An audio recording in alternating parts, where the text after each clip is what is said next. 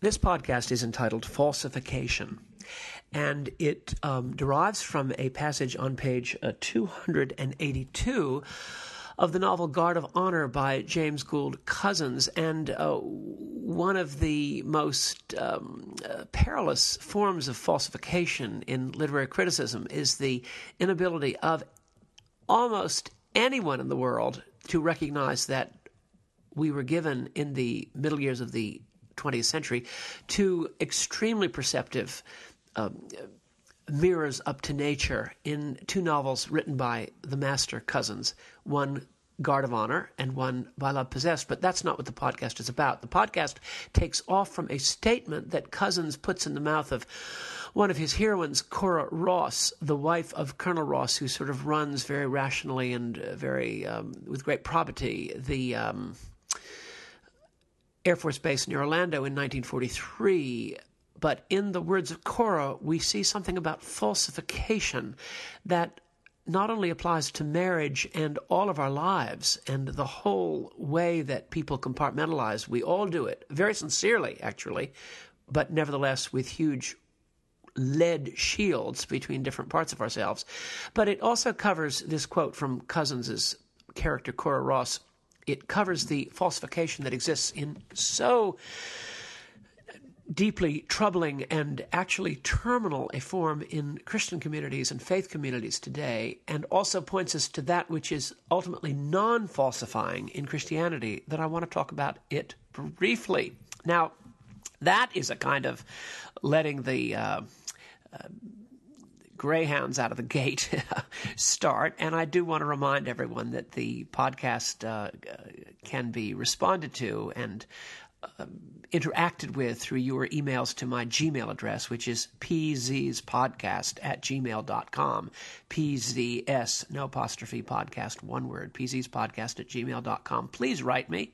What is that song by Simon and Garfunkel? Why don't you write me? I'm waiting. I am waiting. Isn't that the Little Shop of Horrors? Seymour the Plant. I am waiting. Feed me.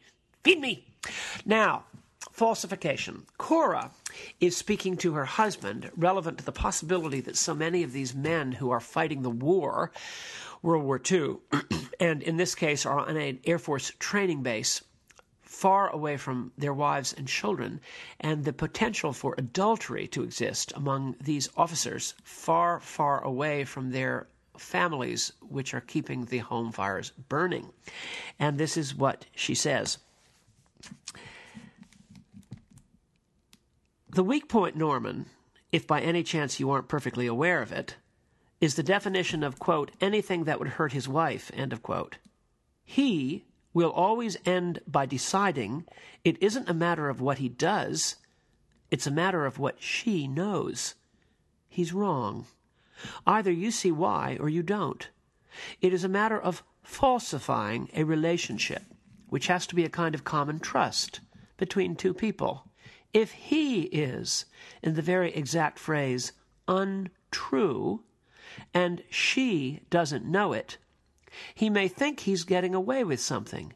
He isn't. He has made it no longer a common trust. He's made an unstable arrangement of ignorance on one side and deceit on the other. However, that isn't what I wanted to talk to you about. Well, this notion of falsification of a relationship of trust is something that really helps us to understand why infidelity and what today is sometimes called open marriage can never work. It's not a moral judgment. It is that in a sense, but it's a moral judgment founded on a reality. You cannot love two women and give them your heart at the same time. Nor can a woman love two men at the same time. She may think she can, but in fact it falsifies the instinctual character of trust and commitment by believing that that can be shared. Reality proves us wrong on that, even if ideality and rationalization and self-justification might desire to prove us right. Let me give you an example. And then I'll apply it to aspects of current life within Christianity with hopefully an alternative of hope. Agnes Varda was the very loving and wonderful and gifted wife of Jacques Demy, the French film director of an optimistic romanticism. And Agnes Varda, however, in her own right, was a director of important movies during both the French New Wave and later.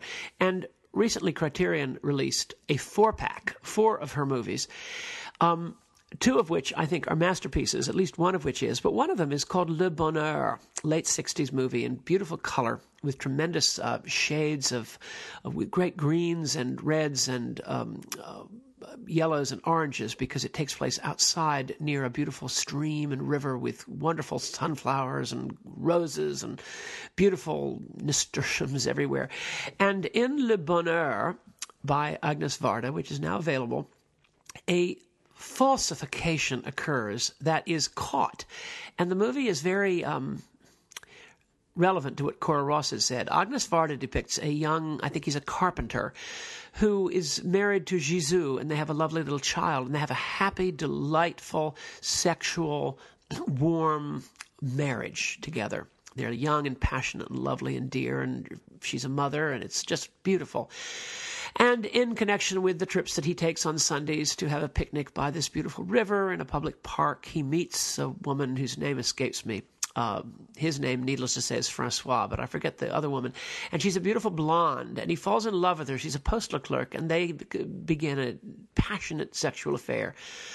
And he then comes to his wife, and he says, look, and there's Mozart string chamber music throughout this. It's an idyll of beauty, idyll of paradisical, bucolic romance. And he begins an affair, and he comes to his wife and says, look, he said, I love you, Jisoo, very, very much, and I love our family, and I also love this woman that I've met recently who's beautiful, and you know her, they know one another, and she's wonderful, and can she move in, and we're going to have a happy family together. I will have a wonderful, loving sexual life with you, and be a good father to our wonderful, delightful daughter, and I will also have a sexual relationship with Francoise, and we will have together a family characterized by happiness and le bonheur. And the wife agrees. To the shock of the viewer, she says, oh, if that's what you really want, I think that would be probably doable. And what all men wish, she says, and then she goes and drowns herself. Now, what happens after that? That's not a spoiler, because the movie's not over. And what happens after that, you'll have to see. The movie is very ambivalent. But the power of it is that he has tried to falsify a relationship which cannot be done. And she, in her rational life, has sort of justified the possibility of keeping him and their life as it is, and making the calibration to bring in her as a second sexual partner to her beloved husband.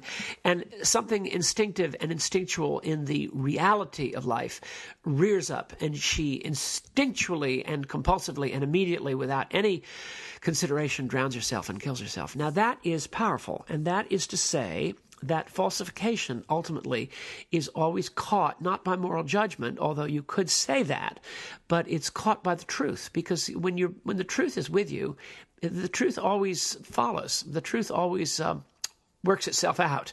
Now, what happens so often in faith communities is that the great truths of the New Testament, which are two, basically. First is that human nature is a reality, that human nature is profoundly unflattered, and human nature has within itself, within its libido and its tremendous need to absolve itself of any blame, and its tremendous need to simply call itself perfect, will inevitably cause tremendous problems, and that the greatest problems of life are inside the person, not outside. Jesus said that the problems of life are not caused by what goes inside a man and into his belly and then through his body and out. They are caused by what comes from the man. Out of the heart comes either malice and jealousy and covetousness and all the infidelities and falsifications.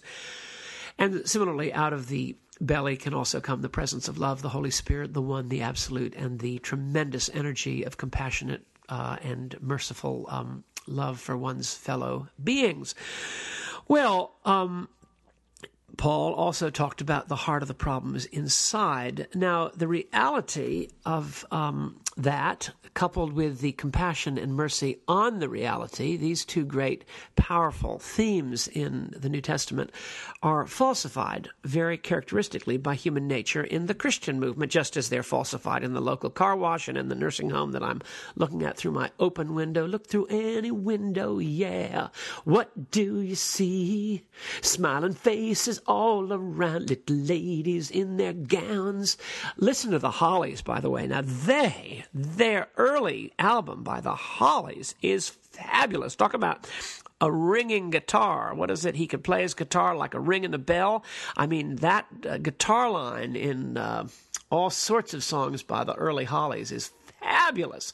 Now, I can look at the retirement community. I can look at the offices across the street. I can look at the disputed traffic conjunction where I live. I can look at anything I want to look at, and I'll find the same falsifications based on compartmentalization and rationalization. But here we want to see it briefly in relation to the Christian community, where falsification, just as in marriage, creates a terminal destruction of what actually it's all about, and causes us all to say, what the heck happened? Now, let me give you a couple examples.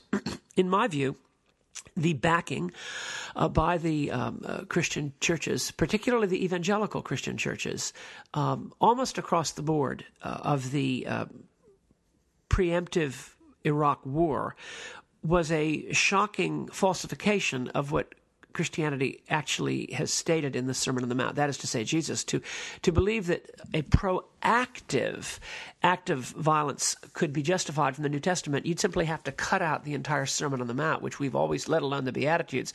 And Ron Paul said this recently. He surprised us. I don't know about politics any longer, but I did know that we had a primary that has now come and gone. The phone rang off the hook for 2 weeks, whether for Newt or to Mitt, and then instantaneously it stopped. It's like Christmas. That's what the world does. It stops immediately once the aggro and the world's needs to feed itself ends. The phone calls stopped instantaneously at about 10 o'clock on primary day. Well, I would want to say, Ron Paul was quoted by saying, he said, I was always surprised that the evangelical Christians, to a man, as it were, to a person, backed the preemptive war on Iraq. I couldn't reconcile that with what I thought was their number one, leader, our leader.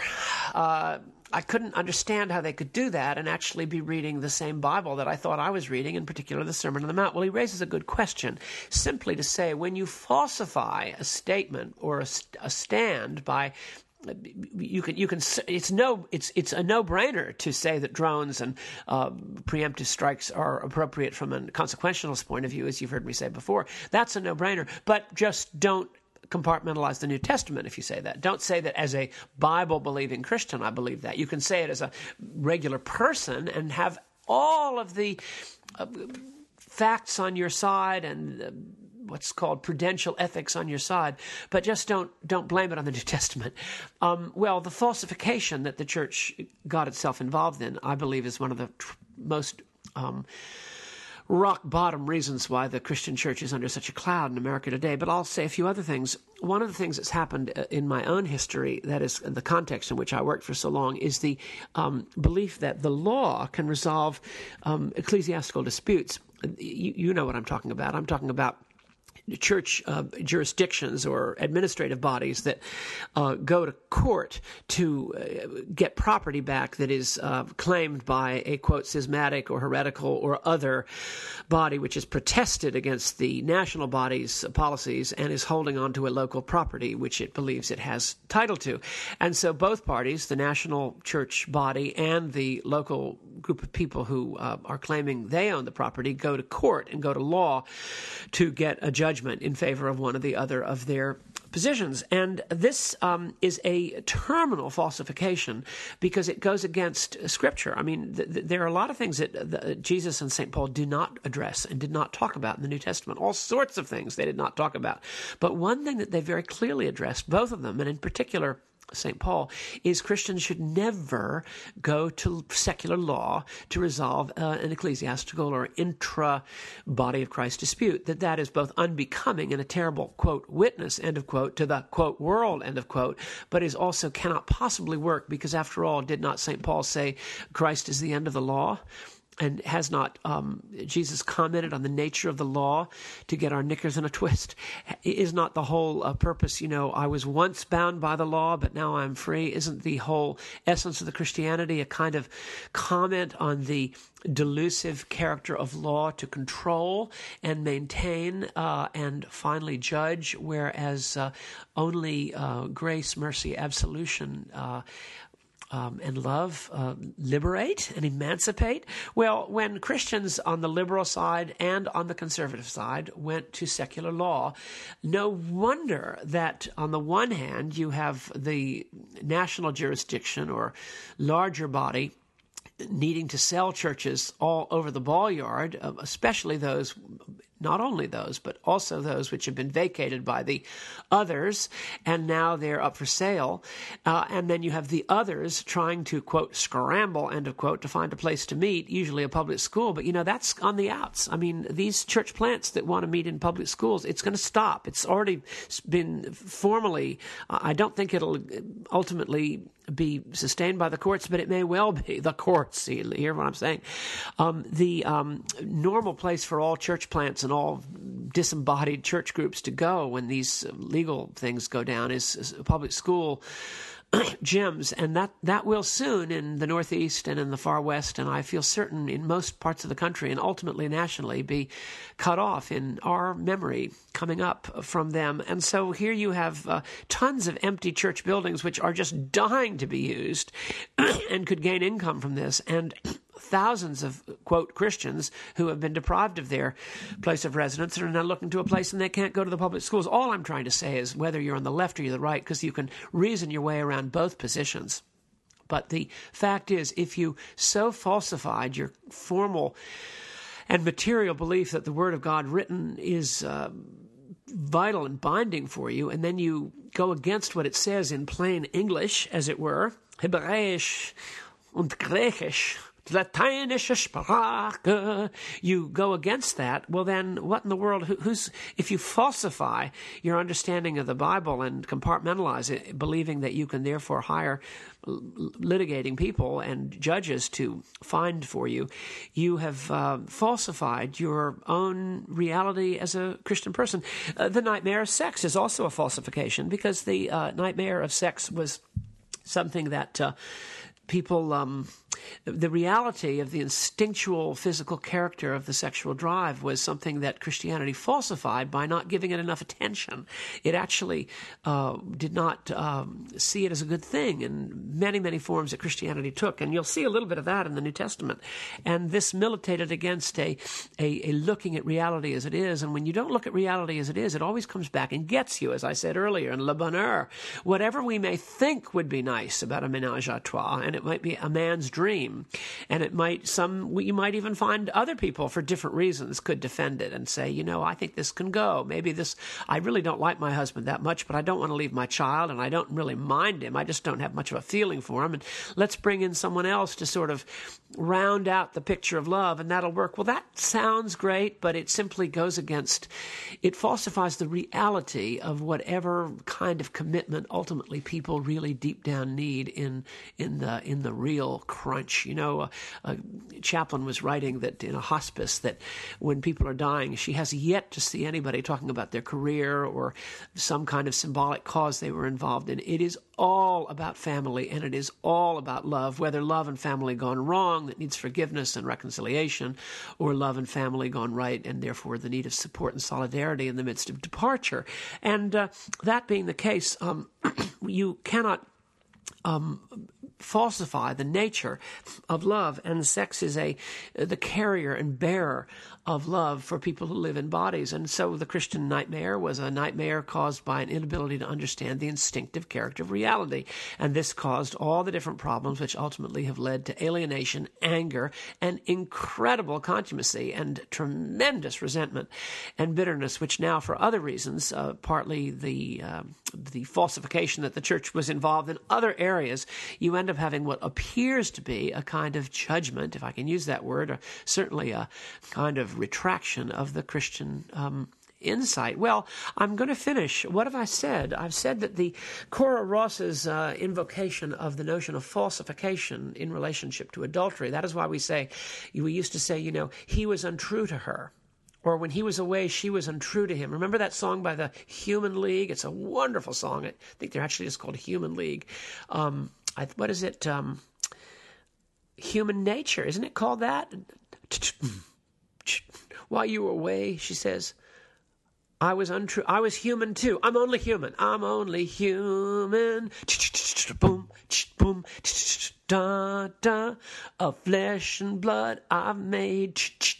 I'm only human. Well, that is so deep. And when we are unable to see the sheer humanity, which does involve the reassurance of trust, which is broken in Le Bonheur and is therefore leaps up in its reality to cause the woman, she doesn't even know why she's doing it. Who does when they commit suicide? They don't know why they're doing it. I was watching The House of Fright, or what was called The Two Faces of Dr. Jekyll, in the 1961, I think it is, maybe 1959, Hammer horror, Terence Fisher directed film.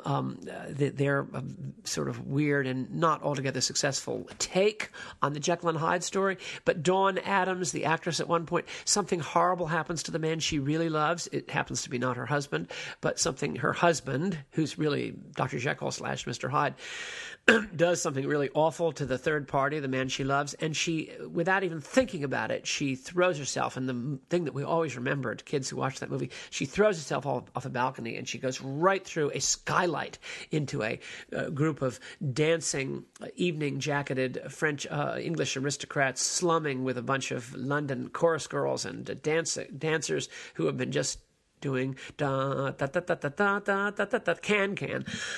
But she, without even thinking it hurts, it's so obvious to her that she needs to commit suicide. And as I watched it, I said, from her point of view, it is. I mean, given where she is at that moment, no wonder she commits suicide. Now, there's people that commit suicide. Their love is forcing them to. Their needs are forcing them to. We cannot they wouldn't commit suicide if they were in their right minds, but they're not, because something instinctive is welling forth. In this case, grief.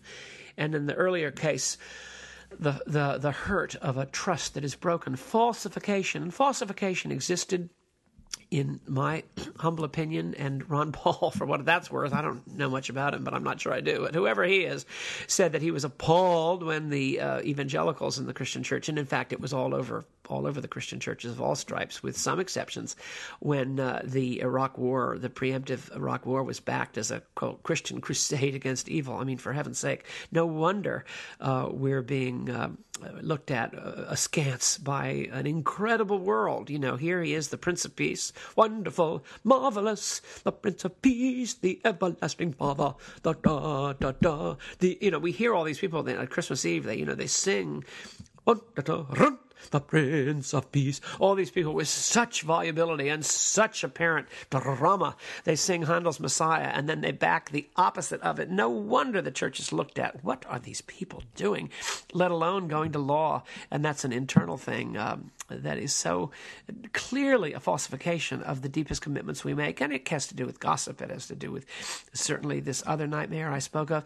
But we all do it. And the great thing that Christianity, when you can sort of forgive its falsification. And again, the falsification exists everywhere. It's by no means it's a human phenomenon, not a Christian phenomenon. But when it affects the Christian church, it's going to have a tremendous negative effect on the fortunes and profile and appeal of the Christian church. I've been watching something going on the internet regarding some people that I know very well, that I'm no longer connected to, but I've been watching an horrific series of internecine attacks going on. These are all basically good people and very, quote, used witnesses for Christianity at large, but the way they are slamming each other and attacking each other, it must be 77 blogs now have been devoted to this terrible thing that's going on in an organization I know well, and there it is. I mean, how in the world is anyone going to look at that and not say, well, what fools these mortals be?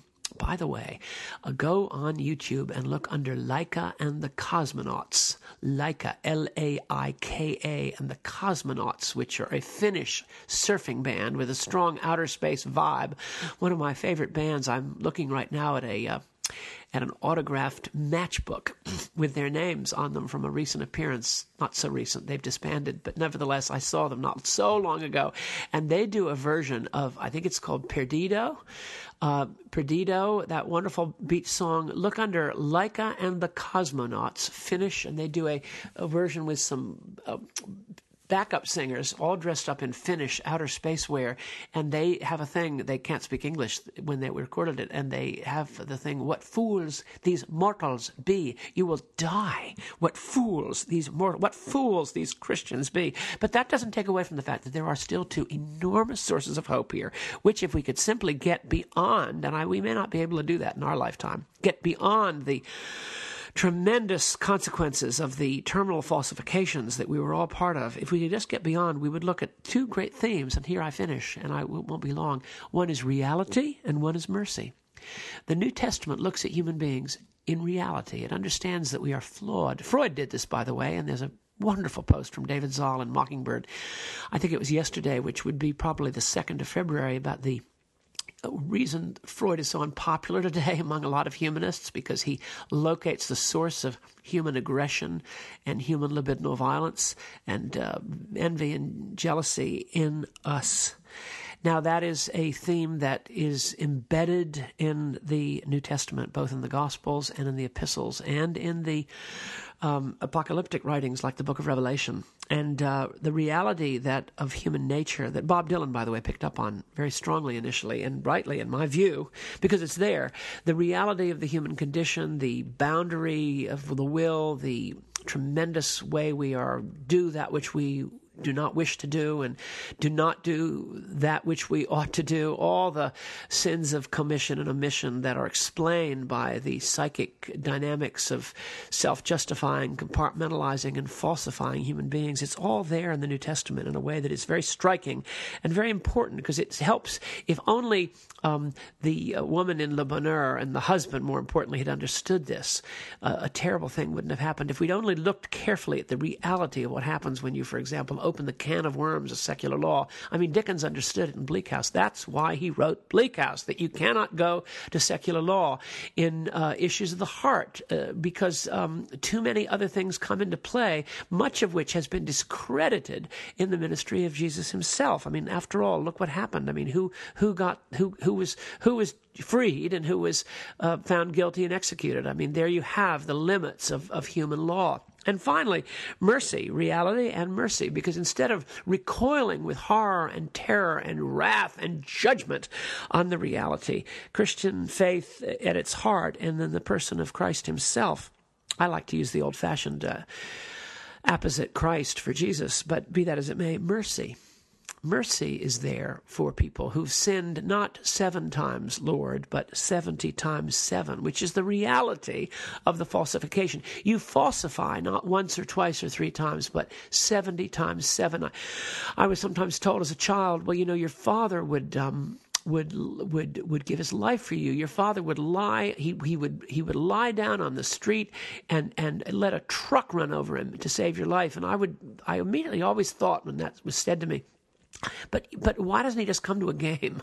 Or, I just wish he'd be here. Or why couldn't he just come to a school event? In other words, all the talk, I mean, he's not being called upon to lie down before a truck. That's a putative. I even would have thought that word. Can you imagine a kid who would have thought that word? That's a conceptual idea. I want his presence. I don't want his pledge that he'd lie underneath a Mack truck, because I don't see any Mack trucks coming to hit me at this moment.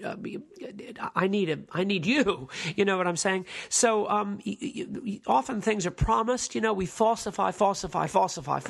Everybody does it. We'll always do it. We're the victims of falsification, and we're the peddlers of falsification. But in the New Testament, he is the God of mercy, and he has mercy on the 70 times 7, whether it's your mom and dad, or whether it's you, or whether it's Yves Montand in Manon of the Spring and Jean de Floretti, or whether it's Gerald Depardieu, or whether it's the characters in all of them in Victor Hugo. The worst scum are given the possibility of mercy. And it is a very tremendous, significant resource that the Christian church is unable to bring to the so-called public forums now, because it has been so discredited by its history of falsification. And that is why our great uranium and kryptonite, underground bauxite veins of gold. Now that you've left me, all I've got is a band of gold. All I've got is the love I hold, but the memory, boom, boom. We've got a band of gold, people. It's been buried by falsification, and yet it's still something very worthy. Reality and mercy. Thank you for listening. God bless.